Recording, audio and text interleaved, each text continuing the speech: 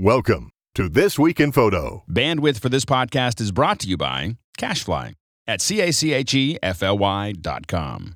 This episode of This Week in Photo is brought to you by FreshBooks, the fast and easy cloud accounting solution helping millions of small business owners save time invoicing and get paid faster. You can try FreshBooks right now for free. Just go to freshbooks.com/TWIP and enter TWIP in the How Did You Hear About Us section for a free trial.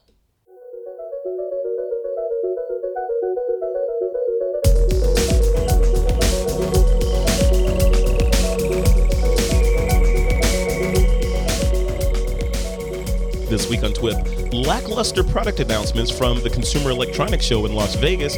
Also, a photographer gets sued by a model for inappropriate image use. It's Monday, January 12th, 2015, and this is TWIP.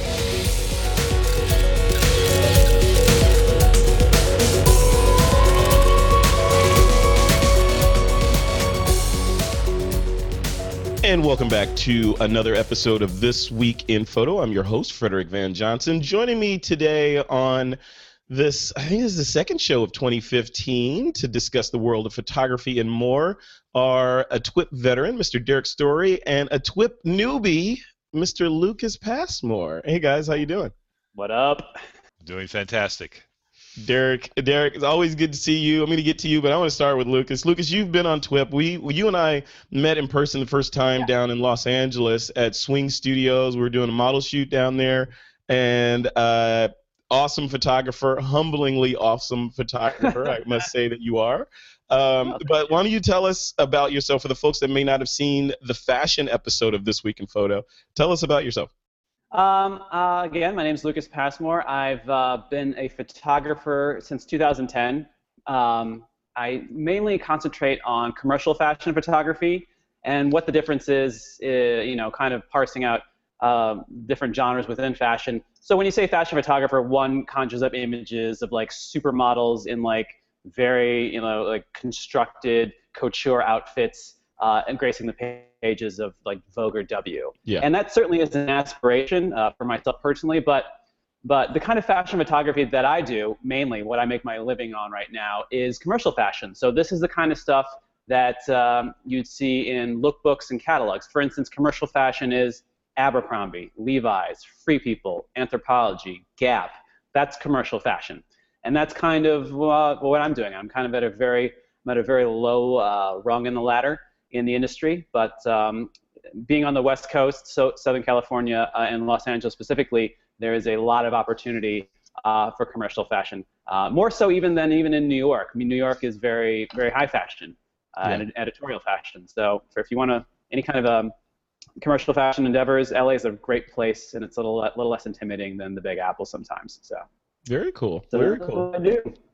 Well, we'll learn more about you. You and I are doing a webinar this Wednesday as we record this. So by the time, hopefully, unless there's some sort of natural disaster or something crazy happens, this show will drop Friday. We will already have done the webinar, so it will be live. So folks can head over to thisweekinphoto.com to see that, right?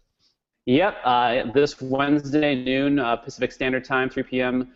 Eastern Standard Time, you can listen to my nasally drone go on and on and on about getting your start and the first steps you want to take in fashion photography. I'll break it down, dissect it, demystify it all, and with plenty of photo examples that I've taken and used. So look for that soon. And with the obligatory parental guidance sticker at the beginning of the presentation for folks that are a little intimidated by anatomy, right? Yep. Fashion photography and nudes go kind of hand in hand. Yeah. Obviously, very tasteful, very artfully done, but it's a fact of the industry. So in the webinar, again, Wednesday, 3 p.m. Eastern Standard Time, 12 p.m. Pacific Standard. You may see a boob or two, so no small children in the room. Yeah, there you go. Or immature adults, right? So. Or immature adults, yes. All right, well, speaking of no, I'm kidding, Derrick. So also on the show is my good friend, and he is my good friend, so I can tease him like that, Mr. Derrick Story from The Digital Story and The Nimble Photographer. Hey, Derrick, what is happening in your world? Well, we both just got back from Vegas and No, had I didn't. a. You did. I skipped Oh, it you this. didn't go? No, no. Oh, uh, I did the Neo in the Matrix. I dodged that bullet and stayed in California. uh, uh, anyway, I just got back from Vegas and I'm getting ready to head out to Miami actually, and Ooh. then from there to Havana. So January is a fun month. Lots going Wow. on. Havana, huh? Why? What's happening in Havana? You just going down there because you can now, or what?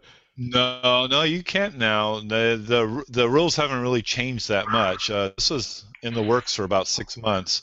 Okay. I'm leading a photography, a people-to-people tour there, Oh, which is one of the umbrellas in which you can do something in Cuba. So I'm going to fly into Miami, and then we get briefed and get our visa and all that, and go to Havana, and then I'll be working there for 2 weeks. very cool. Very So I'm cool. really Awesome. looking forward to it. I really want to go. So I'm pretty jazzed, pretty happy Now, about this. are there any slots left on that for people to sign up for? Or are you completely booked out? Yeah, it's booked out, and there's like all sorts of kind of funky stuff you have to do. So yeah, Oh, we're loaded on this and ready to go. got And it. it's great because Cuba's in the news right now, and even though it hasn't really changed what we're doing, what may happen in 2016 and beyond, maybe the photos we take and the videos we shoot and all the stuff that we do, might be useful thinking about going there. So Yeah, it's absolutely. Cool. Well, yeah. have a good time. Cuba is definitely on my list of places to go. So you'll have to be recon for me. I think who just went down there? Someone from TWIP was just there. I gotta think of who that was. I saw someone on Twitter had did a shot, and I didn't know she was going. I don't know her personally. I can't remember her name right now, but yeah, someone else is down there too right now. Yeah. Awesome. Cool. Yeah. All right. Well, good to have both of you on the show. Just a quick update on what's going on in with me. So we're kicking off this webinar series, as I mentioned before. The first person that's going to be doing it happens to be on the show this week. Look at that. Planning. This Lucas Passmore is Yeah. doing fashion photography. Then after that will be Giulio Sciorio talking about 4K for photographers. Or in other words, how some photographers are starting to use high resolution or 4, 5K, 8K video to shoot motion and then harvest or extract still frames from it as sort of a MO for shooting events and things like that. So we're going to have that. Also, new on the network, we're just about to launch a show called The Fix. Actually, it's live on the site right now. We're just waiting on iTunes approval. It's called The Fix, and it features Jan Kabili of lynda.com fame, and she's written several books. I think she may even be an Adobe certified trainer. She's, a powerhouse when it comes to Lightroom and Photoshop. So she's hosting our post-processing show called The Fix. We're also working on a new show with Giulio Sciorio called Emerge, about emerging photographic and photography technologies. And then after that, I'll be heading to Imaging USA to hang out with the Panasonic folks and do some TWIP interviews from their booth in Nashville, Tennessee. So Nashville, Tennessee. My wife from Nashville. That's a lovely town. Great barbecue. Yeah, I've been there once. Yeah, I've I'm been gonna there email you once. a whole bunch of places to go eat. So. Yeah, when I was there the last time, I got a chance to go to what is it, the Grand Ole Opry there, and Yep. kind of hang out. It's a nice town. I like it. I love Nashville. You should look up a photographer named Jeremy Cowart. Cowart. I've heard of Jeremy. Yeah, Yes. yeah, he's based out there. He's an old friend of my wife's, and actually, when I wanted to get into photography but wasn't sure yet, she asked him, "Hey, do you have any recommendations on cameras?" And he said, "I'm about to upgrade to the 5D Mark II. This is circa 2009. If Wow. Luke wants to buy my old Sony, whatever it was, feel free." And I bought it. So I have Jeremy's first camera that he started shooting. Look at that. It's got some Cowart magic in there. Yeah, sure does. Jeremy's a longtime friend of This Week in Photo and Right. mine, so yeah, we go way back. Well, tell Jeremy Summer Oakley, which is her maiden name, says hello. I will do that. All right, guys, before we jump into the show, I would like to thank our first sponsor for this episode of This Week in Photo, and that's our good friends over at lynda.com. Today, I'd like to personally talk about our friends over at lynda.com. The new year is here, and it's time to learn something new and improve your skills. Lynda.com is here to help. They're used by millions of people around the world and have over 3,000 courses on topics like web development, photography, visual design, and business, as well as training on software like Excel, WordPress, and Photoshop. And all of their courses are taught by experts, and new courses are added to the website every week. Whether you want to set new financial goals, invest in a new hobby, or find a new job, or improve on your current job skills, lynda.com has something for everyone. Sign up for your free 10-day trial today by visiting lynda.com/twip. And with that, you'll get unlimited access to every course on lynda.com. You'll get access to view tutorials on tablets and iPhone or Android mobile devices. Plus, you'll get access to new courses added each and every week. And some of the courses and videos I recommend there's one called Foundations of Photography, Exposure and Composition. It's a must-have to round out your education and knowledge of the basics of photography. Plus, there's one called The Practicing Photographer, also very good to round out your basic knowledge of how actual photographers are doing things these days. And my favorite so far is one called the Traveling Photographer Series, and that's with Mr. David Hobby. And one in particular that I've watched twice already, he does in Seoul, South Korea. So if you've ever considered going to that region, watch this video or these series of videos, and you'll be ready to go the next day. So try to do something good for yourself in 2015 and sign up for a free 10-day trial by visiting lynda.com/twip. And I personally challenge you to learn something new this new year. Once again, that's lynda.com/twip. It's a crazy busy week on the TWIP network. Over on All About the Gear, Doug and I discussed the camera hits and misses of 2014. And on Street Focus, Valerie interviews Chris Smith and Marie Langenau about photographing Chicago and the 2015 Out of Chicago conference.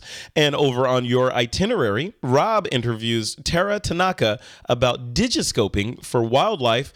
And I'd like to remind you that we're doing our TWIP Costa Rica adventure, and that's April 25th through 28th with myself and Rob Knight and a small group down in Costa Rica.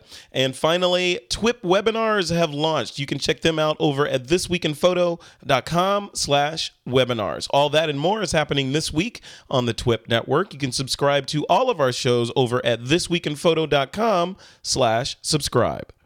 All right, guys, let's jump into the news. The first story is about CES. As we alluded to, Mr. Derrick Story is fresh off the plane, or also known as the flying petri dish from Las Vegas to here, and he made it back in one piece. So there's lots of, there were some, exactly. There were new announcements there. But from what I saw from back here at base camp, I didn't see a whole lot of things that kind of knock my socks off from a photography standpoint. Derrick, did you have any different experiences on the ground there?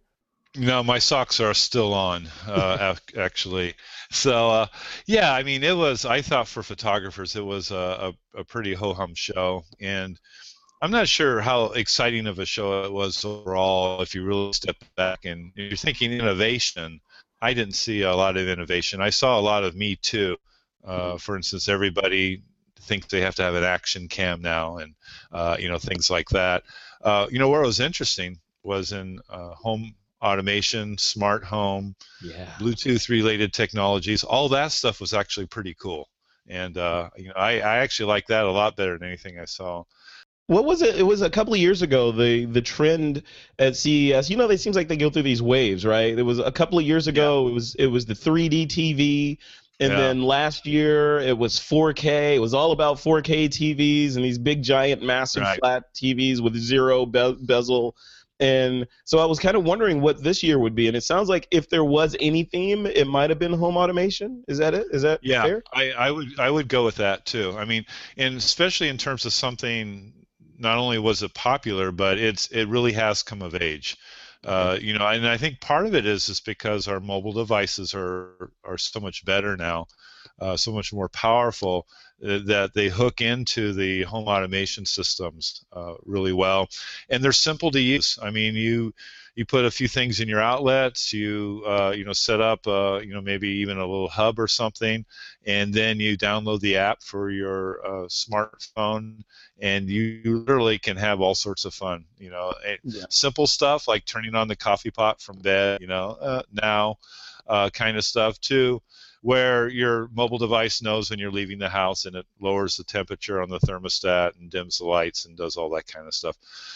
But it's real now. Before it was like, hey, you could do it, but you had to be a nerd. Now I think it's for mass market. So and I like it, actually. I thought it was fun.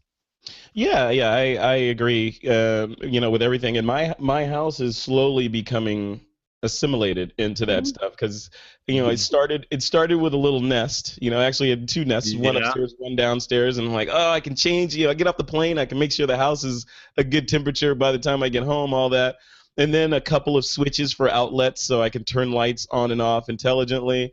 And then for my birthday, I got one of the Nest thermostats. My girlfriend gave me a Nest thermostat, which I haven't installed yet, but it's like these little pieces start encroaching, and I know Apple and Smart Things are coming out with stuff, so, and I know I'm geeky, so ultimately I know my house is just going to be a complete robot at some point. Yeah, I was going to say, Frederick, in 5 years, you're going to have the bridge of the Enterprise at your little pad down there. So I'm working on it. I would like that. I want to be able to say computer.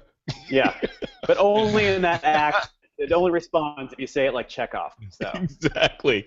But hey, I tell you, not to go too far off base from photography, but we're talking about CES, so I have an Xbox One in the living room that acts as my sort of entertainment hub, which is awesome. I have an Apple TV in there too, but I default to the Xbox One because it is so good for entertainment, and like going to my Netflix, my Amazon Prime account, Hulu, all these things. I can sit on the couch and do it by voice, and it actually works pretty close to perfectly. Like even, I need to get up and get some water, I can say Xbox pause, and it pauses. I go get it, and I sit down, Xbox play, starts again.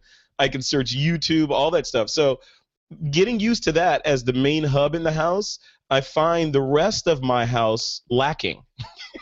Right. Because I want to be able to I want to be able to lay in bed and say, lights off or something. I need voice everywhere now. This is going to be the problem, Frederick, is that one day that Xbox is going to talk back. Be like, how are you feeling, Frederick? I can't do that right now, Frederick. I know. So be careful of the singularity. I know. Close the garage bay door, Frederick. Yeah. Frederick, kill your cat, Frederick. Yeah. I know, it's coming. Yeah, the only problem with all this stuff is when you lose internet connectivity, and then my entire house becomes a doorstop. Yeah, you might have to actually get up to turn off the lights. Yeah, which is unacceptable to me. Yeah. It's 2000. This is 2025. Like. Yeah. So at CES, one of the things that was hyped was this Sony press event that they had, right? So, and Sony always does this giant press event, kind of like a Macworld Steve Jobs-ish kind of keynote, where they drop probably, I would imagine, like a bundle of dough to produce this thing and put it on, which I still don't understand why, because you could just issue it online. But I was expecting something fantastic from them, because they put all this effort into it. And unless I'm missing something, I think they kicked it off with, like Derrick, you were saying, they kicked it off talking about action cams, and they shoot 4K now and all that.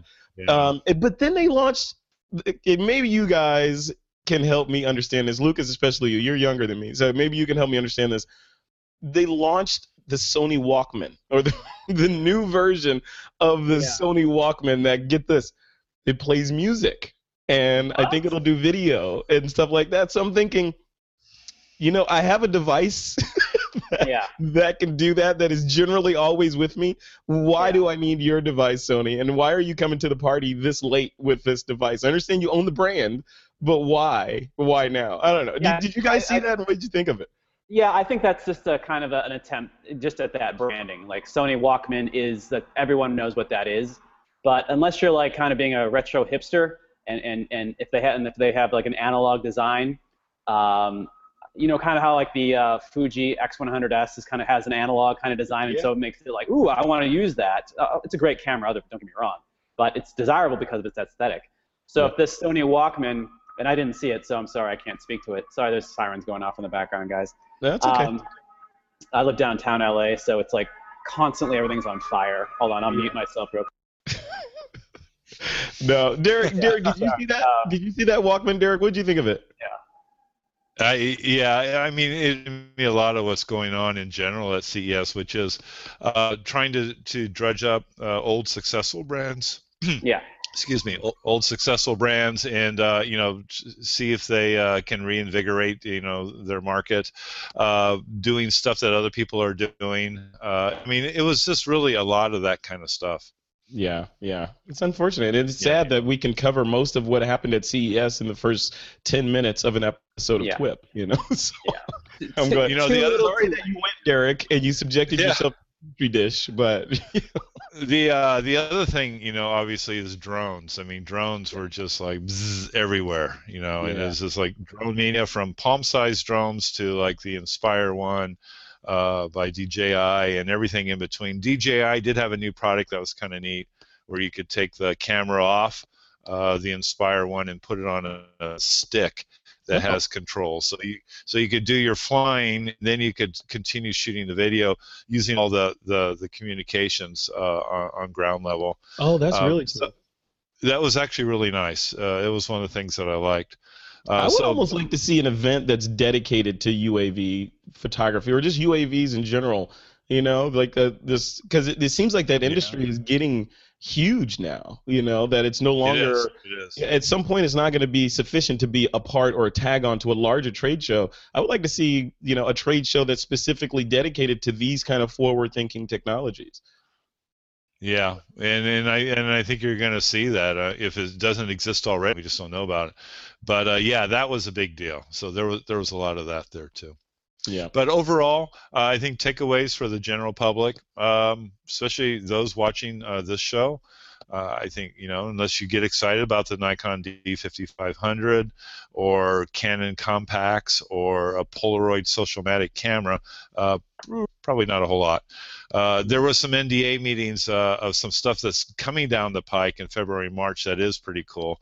And tell us all about what was in those. That you can't talk about, Derrick. Yeah. But I'm back on the show after one of them wears off, so we'll talk then. Okay. All right. We'll hold you to that. Yeah. All right, guys. Let's get away from Vegas and come back to photography. Story number 2 is about a photographer that's facing a lawsuit from a model, Lucas, after images being used inappropriately. So let me read this blurb. It says, Not mine. Photographer Joshua Resnick is facing a $500,000 lawsuit from a model who is suing him after images of her were used in a variety of ways, including escort ads, ads for a strip club, and on the cover of erotic novels. Resnick paid the model and had her sign a release so that he could sell the images to a stock agency. The images were only sold through the stock agency with a terms of service that did not allow for pornographic or defamatory use. The photographer believes that the companies that use the images either obtained the images from the model's Facebook page or they purchased them from the stock agency and broke the terms of service by using them in the manner that they did. However they obtained them, the model is holding the photographer responsible and is suing for $500,000. Resnick is worried about the precedent this case could set, so he's doing what he can to fight the lawsuit and has set up a crowdfunding campaign to help raise the money. Of course he's worried about it. The precedent that it will set is you're going to be broke, dude. Yeah. That's the precedent. So, Lucas, I want to start with you on this. Obviously, this is like right down your alley here. So, when you read this, what was your first reaction? Did you side with the model in terms of she has a case, or is this a like wrongful lawsuit against this innocent photographer? What do you think? I think that what we're probably not reading is the girl's probably also going after the stock agency, and she's going after the the flyer that is in Vegas, the kind of erotic novels, the publisher who made those. She's going after everybody. So what we're just seeing is just kind of the photographer, because that kind of is more of a headline because he's the one who took the image, and plus we're photographers, so we kind of graphed to that immediately. This really is a hot mess. And my opinion on it is she definitely has a case in that lawyers can make anything out of a case.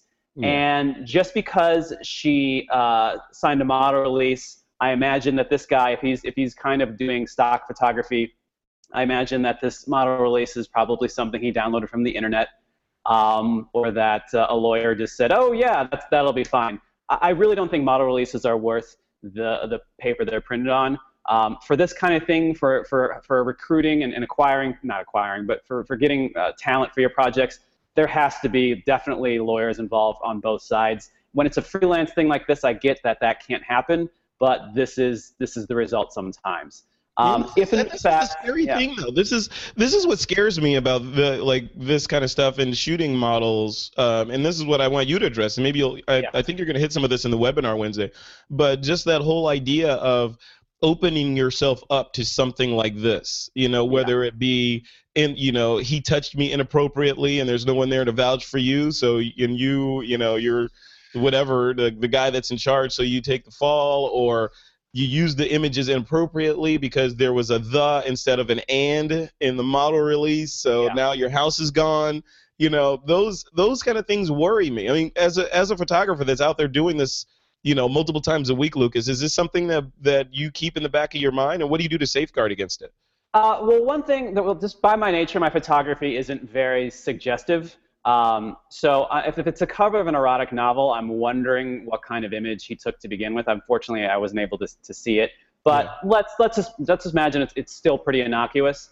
This is why photographers, especially if you're endeavoring on things like this, you need to incorporate. You need to make an S corp or an LLC, so when you get sued, they sue the company, not you. And if he's just kind of a day-by-day photographer, month-by-month, paycheck to paycheck, I mean, the company's not worth anything really. And so they're not going to get any money out of them. Again, I really do believe that she's going after multiple parties in this, in a much bigger lawsuit. The thing is regardless, it's still going to cost him money to go to court to address this. So he's not getting out of this. He's not getting kind of a wave off, or even if it's dismissed and thrown out, he's probably out $50,000. Yeah. Now that I think about it, I should have been a lawyer, not a photographer. Much more money to be made in that realm. Yeah. But as far as kind of what I do and how do I protect myself, again, incorporating first step for anyone kind of not taking pictures of mountains, because mountains can't sue you, or hummingbirds can't sue you, or martin out there in Tokyo or Japan, snow monkeys can't sue you. Yeah. But yeah, it's just kind of one of those things. This is kind of price of admission sometimes, that this can come and blow back on you. I will say though that if you're a photographer and you're taking pictures of people that you don't know and then selling it to stock agencies, this is, even though you got a model release, even though terms of service for the stock agency prohibited use of pornography or erotic nature, it's just I wouldn't do it. My stock business would be like animals and mountains and and innocuous things, because people are, it's a mess. It's a mess. I never really feel for this guy. I will be donating to him for sure, because that's a brother, and that's not his fault. Yeah, and we are in a litigious kind of society here. And I look at my latest binge watching subject on TV has been The Good Wife. Right, so it's a series on TV that's about this woman who's a lawyer in this high-powered law firm in New York, and blah blah blah blah. And they take these cases, and they argue the cases on that show, and it's realistic. And I'm like, oh man, I would hate to get caught up in the judicial system. Period. No. I don't even want to drive by a courthouse. It's just ugly. Derrick, you shoot models as well. When you see a story like this, does it send chills up your spine as if this could have been me, or are you on the model side? Where do you net out? No, I'm concerned. I'm with Lucas on this. And, one of the things I switched to is that now I have a female assistant that's always there when I'm, shooting female models. and just part of the deal. I do all the other stuff, the model release and all that. And I personally don't care for stock. I don't want to have my model images on stock.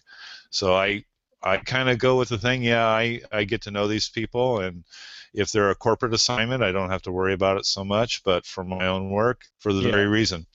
Yeah. So then, Derrick, you brought up the model release, and Lucas, I know you and I have spoken a little bit, and you kind of alluded to the fact that many model releases aren't worth the paper that they're printed on. How do you get a model release? This is to both of you guys. How do you get a model release that is going to protect you? And is there such a thing, or is it just, a placebo? Where do you get this stuff? I think that model release. Oh, sorry. Go ahead. Go ahead, Derrick. I stepped on you. Go ahead. You kind of said at the beginning, lawyers can make any sort of argument, and I agree with that. But start with the ASMP model release template. I mean, that's what these guys do, and go there and then modify it to your taste, and it's one of the things that you can do. But you're right. Lucas is right. No one thing's going to protect you from every lawyer. Yeah. Yeah, one thing, Lucas, that you're a proponent of is working with models from an agency, right? And that is one level of protection. At least you filter out a certain level of crazy, with going through a company. Right? When I shoot, I don't really shoot freelance models. I don't shoot models that aren't with an agency, mainly because agency girls are better overall for what I'm aiming for. Don't get me wrong, freelance models, you're all beautiful. I know you would never talk to me in bars anyway. Everyone's great. But for the kind of pedigree, maybe that's a pejorative word, for the kind of look I want, an agency is where to go to find it. Trying to be nice. Yeah. Send your hate mail to lucaspassmore.com. Yeah.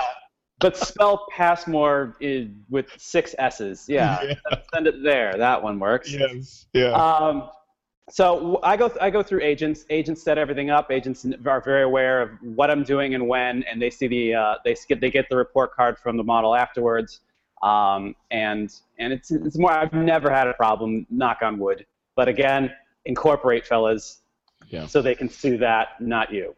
Yeah. It's like you said, it's a double-edged sword. But when we were sort of talking about your presentation, and you sort of kind of shed the light on how it's not that hard to get models from agencies versus other places. Where I get a little worried at is like a Model Mayhem. Model Mayhem's awesome for what it is, but I get worried there because you find a model there, and if you manage to get her to show up, then it's an unknown quantity, right? It's almost like Craigslist. Yeah. You don't know exactly who's going to show up. Agencies, there's a little bit more accountability, a little bit more professionalism, a little bit more security. And take security and all its meanings underneath that. Security, protection for you, protection for the model, protection overall. Agencies are kind of the way to go. And we can talk more about that, Frederick, on Wednesday with our webinar. In the webinar, which, by the way, will be, by the time they see this or listen to this, will already be recorded. So it'll be on the TWIP website. They can listen to the replay. So we're kind of doing a Back to the Future thing here.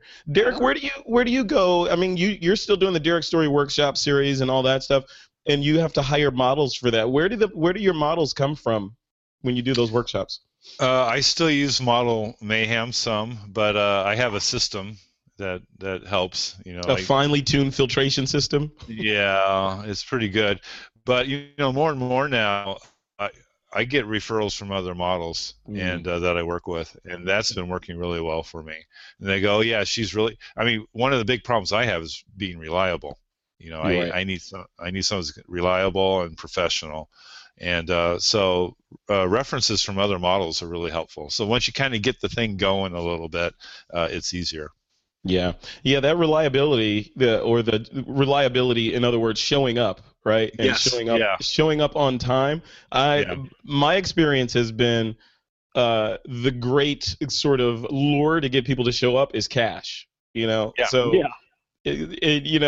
people tend to, when you take it more, or people tend to take things more seriously when there's money involved. So, and Lucas, I wanted you to talk about this because I know you have an opinion on paying models versus models paying you or not paying at all?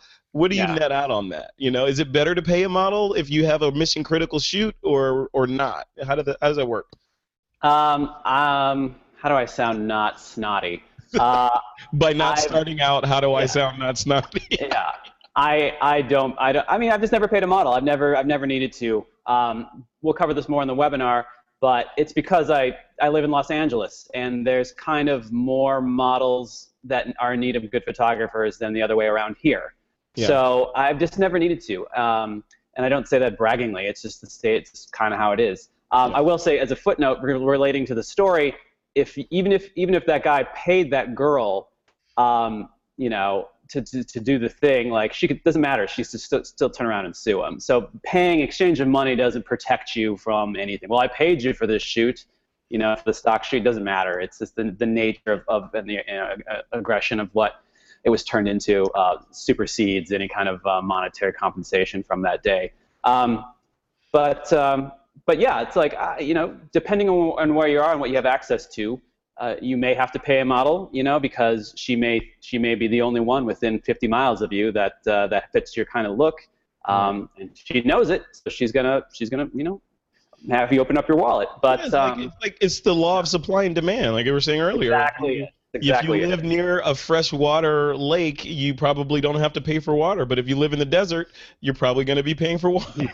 Yeah, seriously. Yeah. So, Lucas, any horror stories? Like any horror stories with bad experiences that you can share with us? As far as just shooting models, I would say there's no. I've been so fortunate to have most of the girls I work with are absolute sweethearts. Just good girls, good professional girls. I've had 2 divas and 1 nut job, but they were really pretty, so the images turned out great, and that's all that really matters. I've had the horror stories are like the agent pulling the model to go to an important casting 30 minutes before call time, when I've paid for a location, got a stylist who's done pulls from showrooms, and got a makeup and hair person. I'll tell this story on Wednesday.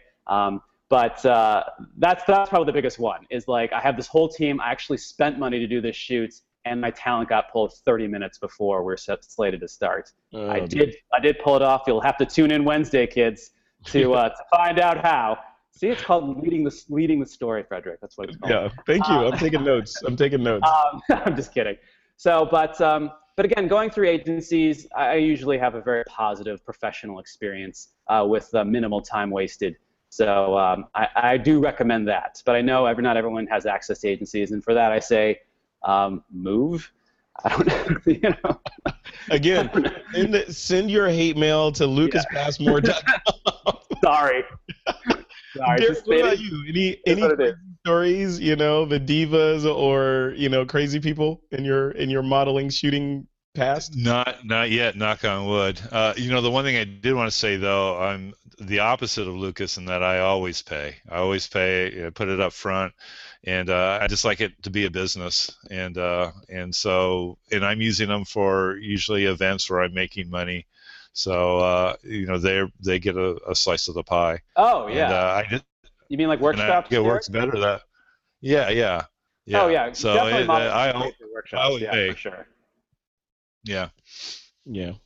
So if it's a paid gig, and I understand. So basically, just to put a finer point on it, on the side of Lucas, you're saying, if you're doing a test shoot or that sort of thing, you're not paying the model because you're paying them with your talent and your time and the photographs for their book at the end.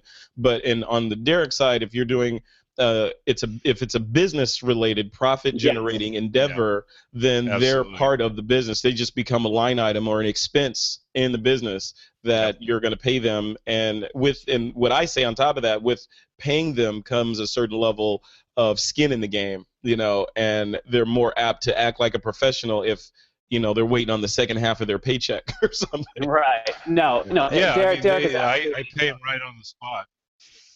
Yeah. You're right on. If you're making money, they should be getting a part of that. I was just talking about just kind of test shoots to build your portfolio or do a personal project you want to maybe submit to a magazine or use on your website. But If it's the workshop, oh yeah, that's just good business, like, and that's fair compensation for sure. Yep, absolutely. All right, guys, let's move on. I want to thank our, before we move on into the listener Q&A, I want to thank our second sponsor for this episode, and that's our good friends over at FreshBooks.com. This episode of This Week in Photo is brought to you by FreshBooks, the easy cloud solution helping millions of small business owners save time invoicing and get paid faster. You know, as photographers, we capture moments, feelings, vistas, all that cool stuff, even perspectives. But what we don't think to capture sometimes is the income picture of our businesses. You know, income, your expenses, your billable time, all that stuff. And I think one of the reasons why we don't do that is because capturing all those things is boring. That's a simple fact. It's just boring doing that. We'd rather be out taking pictures. Now, thankfully, FreshBooks offers small business owners and freelancers a way to keep track of their time and money without breaking your workflow or lifestyle. You can invoice your clients. You can do it in mere minutes. Expenses can be automatically imported so you don't have to lift a finger. You can track billable time. Basically, they take the hassle out of running your photography business by joining millions of freelancers and entrepreneurs using FreshBooks to run their businesses. So really cool stuff. And This Week in Photo, and basically anything I do personally business-wise, is run using FreshBooks. And I've been doing it for several years now, and I can't tell you how much time it has saved me in terms of headache and following up with clients and billing and getting paid, all that stuff. You know, their tagline is it says, you know, let me read it here. It says it helps you save time invoicing and get paid faster. And that's exactly what it did for me. I had a stack of things that I had to do, you know, people to reach out to, you know, bug about getting paid or all these different things. And once I imported everything into FreshBooks, it basically said, okay, Frederick, yeah, we got this. And they took it over and I get paid, you know, and it just works. I don't think I would be able to run my business as efficiently as I do without FreshBooks. So definitely check them out. And FreshBooks, our sponsor for this episode, is free to try for This Week in Photo listeners. All you got to do is go to freshbooks.com/TWIP and enter TWIP in the How Did You Hear About Us section to start your free trial. So get out there, capture some beautiful moments and your business finances. Just go to freshbooks.com/TWIP and enter TWIP in the How Did You Hear About Us section. All right, let's jump into the Q&A, and this week's question is from Ingloy Tan from our G Plus page. Ingloy says, can our hosts recommend bags to use with mirrorless cameras and lenses? I have a GX7, an Olympus 4518, Panasonic Leica 1517, and Panasonic Leica 2514, blah, blah, blah, blah, blah, a bunch of lenses and a flash. Yeah, I'm like, why am I reading all these numbers? They like, a bunch of lenses and a mirrorless camera. You know, the names and sizes are irrelevant. But the person's asking what small bags are there out there that are designed to be used for these smaller cameras, saying the ones that are designed for DSLRs tend to be too deep for these types of cameras. Derrick, I know you have some experience in this area. What do you think? What bags do you recommend for the mirrorless world? Well, yeah, there's good stuff now. They're catching on.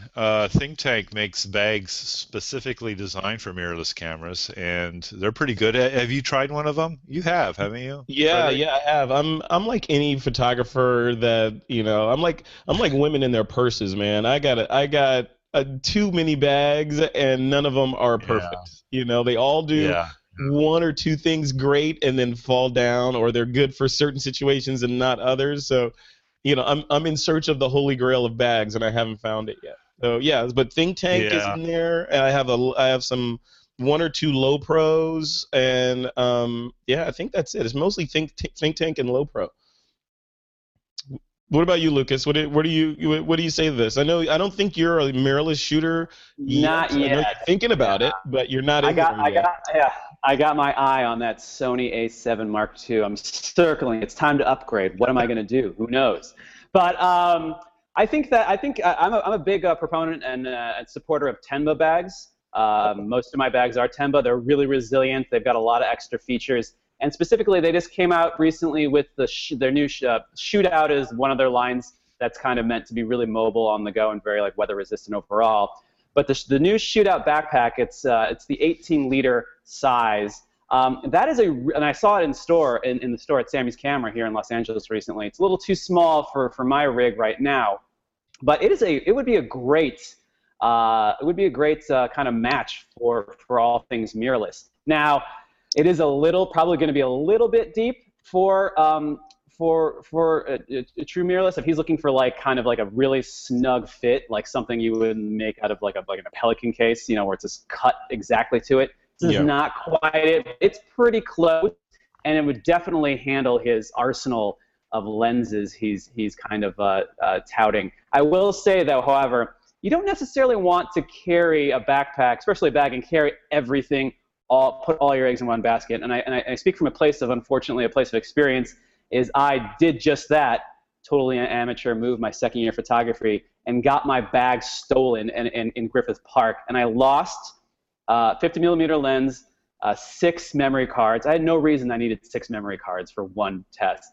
My iPad, my iPhone, my wallet, my car keys, the Temba bag itself.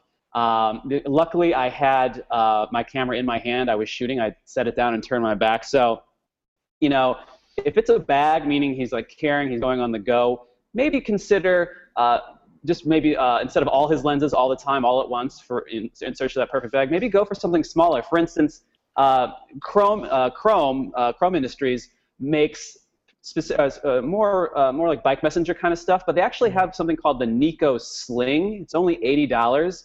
If you take a look at their website, that's chromeindustries.com, if you take a look at their website and search Nico Sling, you're going to see a nifty little camera bag that's made for kind of a smaller mirrorless kind of setup. It probably holds the camera with a lens on it and an extra lens. And if your listener is just kind of going to a quick shoot, or he knows exactly what lens he's going to be using because he knows what he's going to be shooting, he doesn't need to carry the whole kit and caboodle. He can just throw it in this Nico Sling and be off to the races. So that'd be kind of my two suggestions.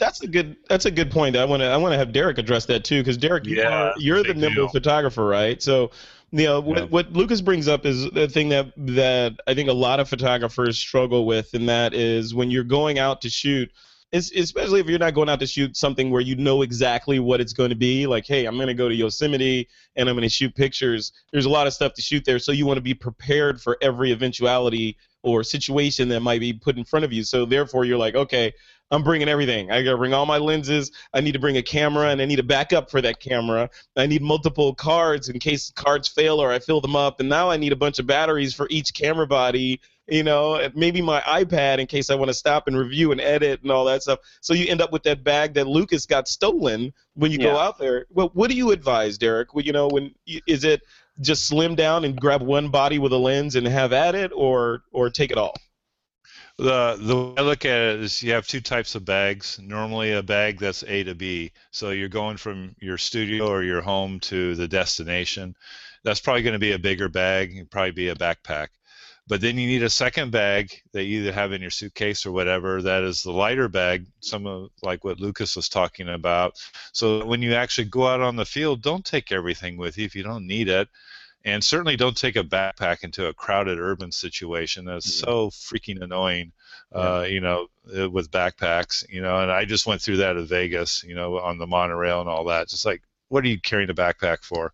Right. You get a good shoulder bag or a good waist bag, messenger bag, put a couple lenses in it, put what you need, lock the rest of the stuff up. Yeah. No, I agree. And I did a What's in Your Bag segment with Trey Radcliffe in New Zealand last year. And one of the things that struck me, Trey is always the hip kind of dude, right? And his camera bag is not even a camera bag. It's like a saddle bag that some shaman somewhere made out of like goat skin or something. It looks nothing like a camera bag. Then you open it up and there's all his mirrorless gear in there. Why not? I mean, do you guys think, is that a viable route to go? Like, don't even buy a camera bag anymore. Just buy something. You can do a bag within.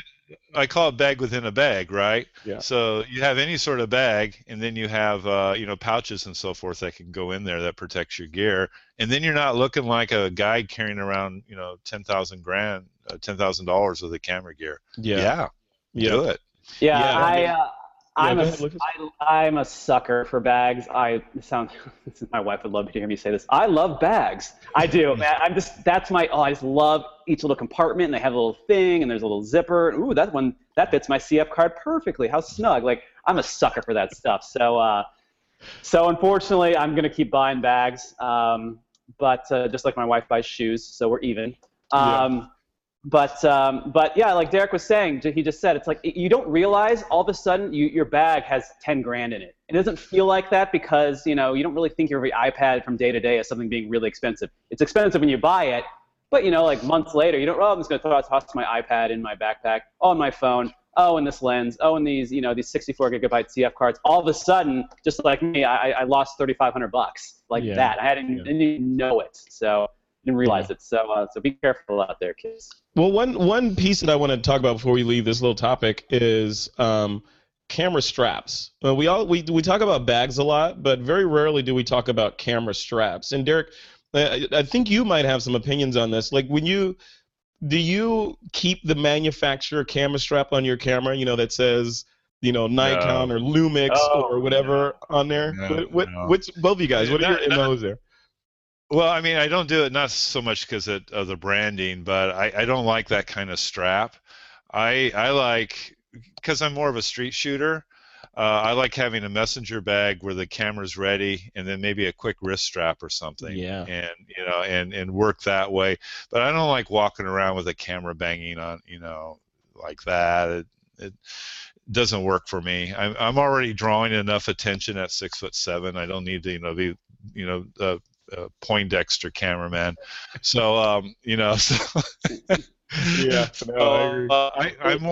I'm more of a wrist strap kind of guy, but I use the messenger bag as kind of where the camera stays. Pull it out, shoot, put it back in.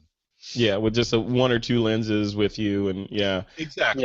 Yeah. I think the branded camera strap. I mean, first off, that's just so JV. Like, it's just not. It's not cool. I know you're very proud of your 5D Mark III, but when it says Canon 5D Mark III across it, if nothing else, it just looks really corny to me. Secondly, they're not comfortable straps. They're not. They're like, especially like wearing on your neck, even if you put it around your shoulder, they don't really have adequate padding, and they're not comfortable. So I think when I used to shoot events just to earn extra money when I first started out, I invested in a Black Rapids kind of quick sling strap, and that was much more comfortable, provided much more padding.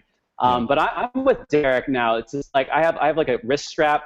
You shoot, you want to put your camera down, throw it back in the sling bag, or back on the backpack, or hand it to your assistant. Like, I don't need it around my neck. Plus the camera with a battery grip, plus like a 24-70, it's like 8 pounds like, hanging on your neck. You know what I mean? It's not they're not comfortable. Yeah. So, there's a fix for that, Lucas. You could just go mirrorless, and you'd cut off about 8 pounds of that. Yeah. What brand will it go with, Frederick? I don't know. Maybe Sony, maybe something else. There's really only 4 to choose from. So roll your dice. So. Yeah. Now I'll tell you, this is the latest camera strap that I just got in the mail. This is from Peak Design. It's a wrist strap. You can see that. Yeah. Oh, cool. Yeah. See that? And the cool thing about this wrist strap, I know folks that are listening to this, you can't see it, but you can check out the video on the page. But it has this quick release system. Oh, nice. So basically, you just put these things on your cameras, and then they hook into, like today, I'm a wrist strap guy, but tomorrow I might want a neck strap, and then they make all kinds of different connectors that you can use depending on the situation. So I like the system because I can just buy those little connectors and put them on the different cameras that I have. And depending on the situation, much like the bag, Derrick, I can pick the right strap for that particular day and roll. Yeah. So I like that. That's from Design. I think what we're all unified on is that the strap that comes with your camera probably isn't the A choice. Definitely not. Yeah, I say the one that comes with your camera, I think they're okay, but what I get afraid of, because I'm traveling a lot more these days, and I get worried that, like you're saying with you're wearing this big Nikon D3 thing on you, and people know that that's at least $3,000 that you have hanging around your neck, and hey, I could, an evil doer might say, hey, I could take that guy, and I can feed my kids for for a quarter with all I got to do is hit him over the head, and I'm good to go. Well, Derrick's 6'7", so I don't know if they're going to be able to take him necessarily. Hey, the bigger they are, Derrick. All right. Yeah. So anyway, so definitely. I hope we answered this listener's question, folks. If you have a question that you'd like us to tackle on the show, just head over to thisweekinphoto.com and click on that submit a question link, and you can send us a text question or send us a voice question. If you send us a voice question, we'll likely even play it on the air, and thousands and thousands of people will hear your voice and potentially your URL if you mention it. Ooh, Frederick, I'll totally call in, but I'll do like a Scottish accent so you don't know it's me. But that's really bad, so you will know it's me. That's the voice. All right, guys, let's move on. Wow, we're at the top of the hour already. Let's jump into the Picks of the Week segment, where you guys can pick something to recommend to the audience. Derrick, I'm going to let you go first. What's your pick of the week? I got to finally test that Olympus 40mm to 150 f2.8 Pro lens. Mm-hmm. And I put it on EM1, and I tell you that the focal length equivalent in 35mm terms is 80 to 300, 6 inches long, 31 ounces, 2 separate lens systems run by 2 different motors, and the autofocusing super swift, dust water repellent, and even a tricky lens hood that stays on it, that slides on it, that just extends forward. So you don't have to reverse the lens hood, which I really like. $1,500.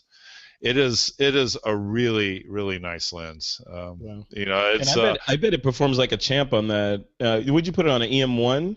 I put it on EM1. Yeah, with that 5-axis in-body image stabilization, it's got to be a beast. Yeah. So that's the caveat. That if you shoot Panasonic, I don't recommend it because it doesn't have optical stabilization built in. Right. So you can get away with it on lenses, probably not an 80 to 300. Yeah. Yeah. So that's nice. So that 40 to 150, awesome, and it's a constant. Is that a constant f2.8 all the way through the range? Yeah, baby. Oh, nice. Yes, it is. Nice. Virtually. Wait, that's f2.8, Derrick. That's f2.8 at 150. Yes. Wait, what? Yes. How is that even possible? Yes, it is. With virtually no vignetting and very little distortion. Only flaw I could find, a little bit of CA in the corners. In those situations, chromatic aberration. When you got like a tree branch in the corner against the bright sky. Yeah. I saw a little fringing. That was it. That was about the only dinger I had on it. No, were you testing that, or did you purchase that? I'm testing it. I have to send it back. Uh-oh. What do you think? Are you going to get one? I don't know. Here's the thing. You know me. I'm in two worlds, right? Usually, if I'm shooting a big hunk of glass, I pull out my Canon gear, right? Yeah. And so on my mirrorless world, I'm usually much lighter than that lens. So I usually don't go down that road, but there's a lot of mirrorless shooters who are using mirrorless for everything. They're not using DSLR, and for those guys, I mean, this is a heck of a lens, especially for sporting events stuff. Yeah. So many options. I love it. Both on the DSLR side and on the mirrorless side. I think 2015, 2016 is going to just be an insanely cool time for all of these. Just to see what happens on the DSLR side, to see the innovations that happen and unfold on the mirrorless side, to see what happens on the drone side. I mean, all this cool stuff. And even with the home automation, I want to connect drones to my home automation system. I want to be, Derrick, I want to be in Vegas at some trade show and be able to pull out my iPhone and say, okay, drone, do a virtual flyover of my house to make sure it's, safe, and then have it land on its perch again, No, we're like right there. Right? We're serious. And if your house is not safe, Frederick, you launch IMCB right at your house to kill the robber. You'll blow up your house as well, but the robber will be stopped. So there you go. Yeah. Or electrify the door locks and all that stuff. So Lucas, this is your first pick of the week for This Week in Photo. The drum roll is on. What did Lucas Passmore pick? I don't know. Could I be so brazen as to have 2 picks of the week? Oh, the answer is yes. Okay, here we go. Yes, you My can. first pick of the week is one Frederick Van Johnson for having me on This Week in Photo. First time ever. I have been listening to This Week in Photo ever since I bought a camera, ever since I started to really consider photography as a career, a viable career. I've been listening to you for 5 years. It is nuts that I'm on this show, much less giving you a pick of the week right now, which is you. And ladies, I met Frederick in person. Ladies, Frederick is a tall drink of water. That's a very nice swath, you know. So, you know, maybe check out. Hey, you know what? If I could blush, I would be blushing right now. but seriously, Frederick, thank you so much. It is kind of a weird, surreal thing to be on the show. It's crazy. Oh, you're welcome, man. You're totally welcome. Thank you for coming on. Of course, anytime. And my second pick of the week is something we've all heard of, but is going to be my personal pick, which is the editing and raw processing software program Capture One. Right now, Capture One is offering you, they just came up with a brand new update, and you can download it for 2 months, 60-day free trial, full program. My trial ends in like a day, so I've been trying it out, and the bad news is, for you Lightroom users, for you Adobe Bridge / Camera Raw users, it is a bit. There's definitely a learning curve. There is a bit. Why does this thing take me 2 things to do, 2 clicks to do in Capture One, and it only takes me 1 in Lightroom? Yeah. Right now, I can burn through a test shoot, you know, in an hour. As far as like selection and basic raw processing, the selects. Capture One, it's not really that easy, but with a quick YouTube search, there's plenty of videos, both amateur and professional, that hey, I can't find the layers, you know, I can't find the adjustment brush. You'll be able to get through it. So my question would be, and I haven't tried Capture One yet, and if they've got 2 months for free, I'm definitely going to give it a shot and put it on my Mac. But why would, if I'm happy with Lightroom and Photoshop, and I am being held hostage by the Creative Cloud right now anyway, why would I consider using Capture One? I mean, what's better about it? There's 2 answers. One's a shorter answer, which is, in my industry, that is the fashion / commercial fashion, etc. Industry. Capture One is the absolute industry standard, bar none. What industry though? What industry? Oh, sorry, fashion photography. Okay. Fashion, so any Digitech on set, you're going to be tethering to a Capture One program. Anyone who professional retouching house is going to be using Capture One as its kind of base program to process the raw, and then go back and make even more adjustments after you close it in Photoshop. So it's the professional fashion photography industry standard, just period. It also blows Lightroom away right now as far as tethering, reliability, and speed. It just is. It's awesome. On the other hand, because I'm not like some huge fashion photographer or anything. So what do I need it for? I will say, okay, maybe it's a placebo, but there's some math going on. There's some algorithm that it just is able to really stretch out and maximize the raw files that I'm capturing right now in my Canon 5D Mark III. It out of the can, just with a few tweaks, like barely some global adjustments, all of a sudden my photos are like, oh, this is what they're supposed to look like all along. Like, it looks, I don't know what it is. It's like, I'm sure, I wish I could understand it at a technical level, but like, it just does a better job of right now at least, of maximizing your raw. And it just has this look to it, that Capture One kind of look to it, that like, I'll look at a simple test shoot, I'm like, with a little bit more knowledge and a little bit more savviness, I can push this image and I can make it pretty close to something you'd see, in any given fashion magazine. And that's just me spending an hour with it. It's like, I don't know how it, maybe I think it's a little bit more contrasty by nature, but its colors, the way, like when I shoot with a Canon, and the Canon files in Lightroom, just they come out kind of orangey. I always have to just natively, I always have to shift the hue to like red hues, like plus 45. It just kind of looks kind of over. There's a lot of kind of tweaking I've got to do in Lightroom. Despite it being fast, I've got to kind of recalibrate the profile And what is Capture One run? Like once the trial is over, how much? Yeah, I think it's $2.99 to buy the program outright, or you can subscribe to it for $10 a month. Oh. So it's kind of following the Adobe kind of subscription model. The difference is for $10 a month, you kind of only get Capture One. For $10 a month or $20 a month for the photography package in Creative Cloud, you get Bridge, Lightroom, Photoshop, You get everything. a couple other things. Yeah. So but again, it's the industry standard in my field. It's a good thing to know because when you're talking to your Digitechs on set and you're shooting, you should kind of know where things are and how to like instruct them to adjust it. And again, as far as tethering goes, if you tether, it crashes once in a while, but it's nothing like Lightroom. Lightroom for me crashes left and right, stalls, freezes. Capture One, it's just fast and it just works. That's it's on my list. Yeah. I will be downloading and playing with that this evening. So yeah, I think I'm gonna spring for the subscription at least right now, because my trial's almost up. So, yeah.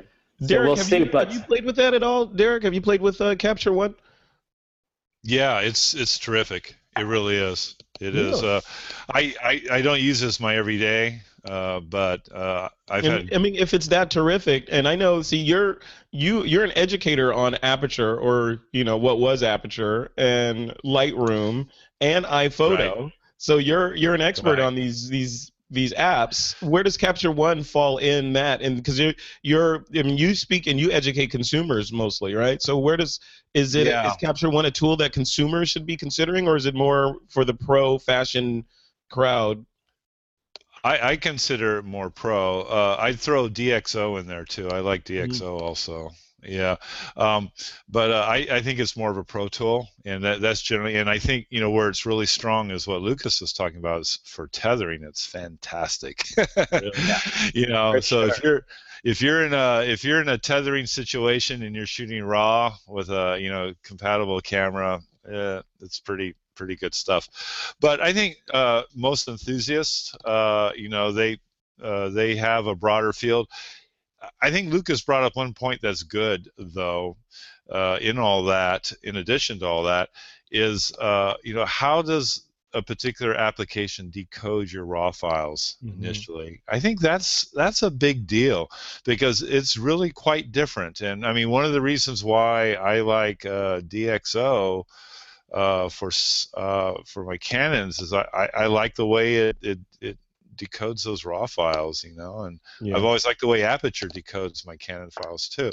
So I think I think looking for an application that decodes the RAW files of the cameras that you shoot with is time well spent. Yeah, I wish I understood the math better, but I don't think it's in my mind. There is a definite difference between like my raw file in Lightroom and my raw file in Capture One. And for what I do, that look right out of the gate in Capture One, it's for me, man. It's tops. Right. So I think I'm going to try it out. I'm gonna try it out this evening and see if I can. Hopefully it'll work with the raw files I throw at it, but we'll see if I can if I can see that difference that you guys are talking about. It sounds compelling. But you can run a test where you don't do any global adjustments. You let it do the initial decode, save it out as a TIFF or whatever, and then put them side by side from the different apps and see what you think as a starting point. I'll do that. I will do that. All right, guys. My pick of the week is, which Lucas has been so thankfully promoting throughout the show, is our webinar series. Not just Lucas's, but we've got a bunch of webinars, as I mentioned at the top of the show, that we're going to be doing on hopefully about a weekly basis. And you can, without belaboring the point even further, you can check them all out at thisweekinphoto.com/webinars, or webinar singular, whatever, however you want to spell it. And it'll take you to the right spot, and you'll see all of our webinars there. All right, folks, we are at the end. We're at the end of another episode of This Week in Photo. I want to thank our sponsors for their support of this show. That's our friends at freshbooks.com and at lynda.com. Lucas Passmore, where can people go to check out some of those fashion-y images that you create all the time? Images. You can certainly go to my website, lucaspassmore.com. I will say, though, that my blog, which is my Tumblr, which is lucaspassmore.tumblr.com, is where I'm a lot more active. It's where I blog. Where really I respond to it. It's more like Q&A. And I post all my B-rolls, all my kind of like tiny little model test shoots that's just me and the model, or just something small, nothing submitted, just to play around. Instagram, which is all the rage kids, is at Lucas Passmore, and Facebook is Lucas Passmore. Facebook.LucasPassmore photo, or whatever. You can find it. We'll link to it. We'll link it. Yeah. We'll link over to it. Perfect. Awesome. I'm so glad that the days, I know a lot of people are burdened by this, but I'm glad people are using their names for their social media presences instead of like, Derrick's story and your birthday, that stuff like that. I love to see when people brand themselves with their names, because, very rarely do you regret doing that. So Derrick's story, where can people go to connect with you? Everything goes to thedigitalstory.com. So Facebook, Instagram, hello, it all goes through there. Are you pretty active on Instagram now, Derrick? Instagram, I love Instagram. Yeah. And I'm trying to get a rhythm with Elo too. So yeah, I need to get back in there. It's just so much to do. Especially for photographers, I know we're wrapping up, but real quick, it's worth hitting again. Instagram is very valuable for photographers. I know we're resistant to, because it's mainly kind of geared towards younger kids, and it's like on the heels of the Facebook giant and previous social media things. It's very active. A lot of people find me through Instagram. I've definitely booked real brands, real jobs through Instagram. So It's a very, very valuable marketing tool for sure. And by the way, like all your clients are on Instagram. You need to be too. So so don't forego that. You're missing out. I'm doubling down on Instagram in 2015. So I'm right there behind you.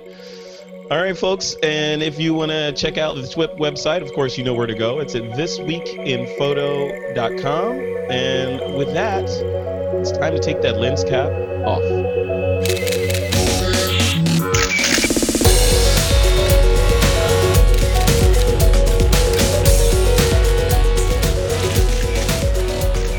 This Week in Photo is a PixelCore.tv production, produced by Suzanne Llewellyn, with technical producers John Riley and Alutha Jamakar.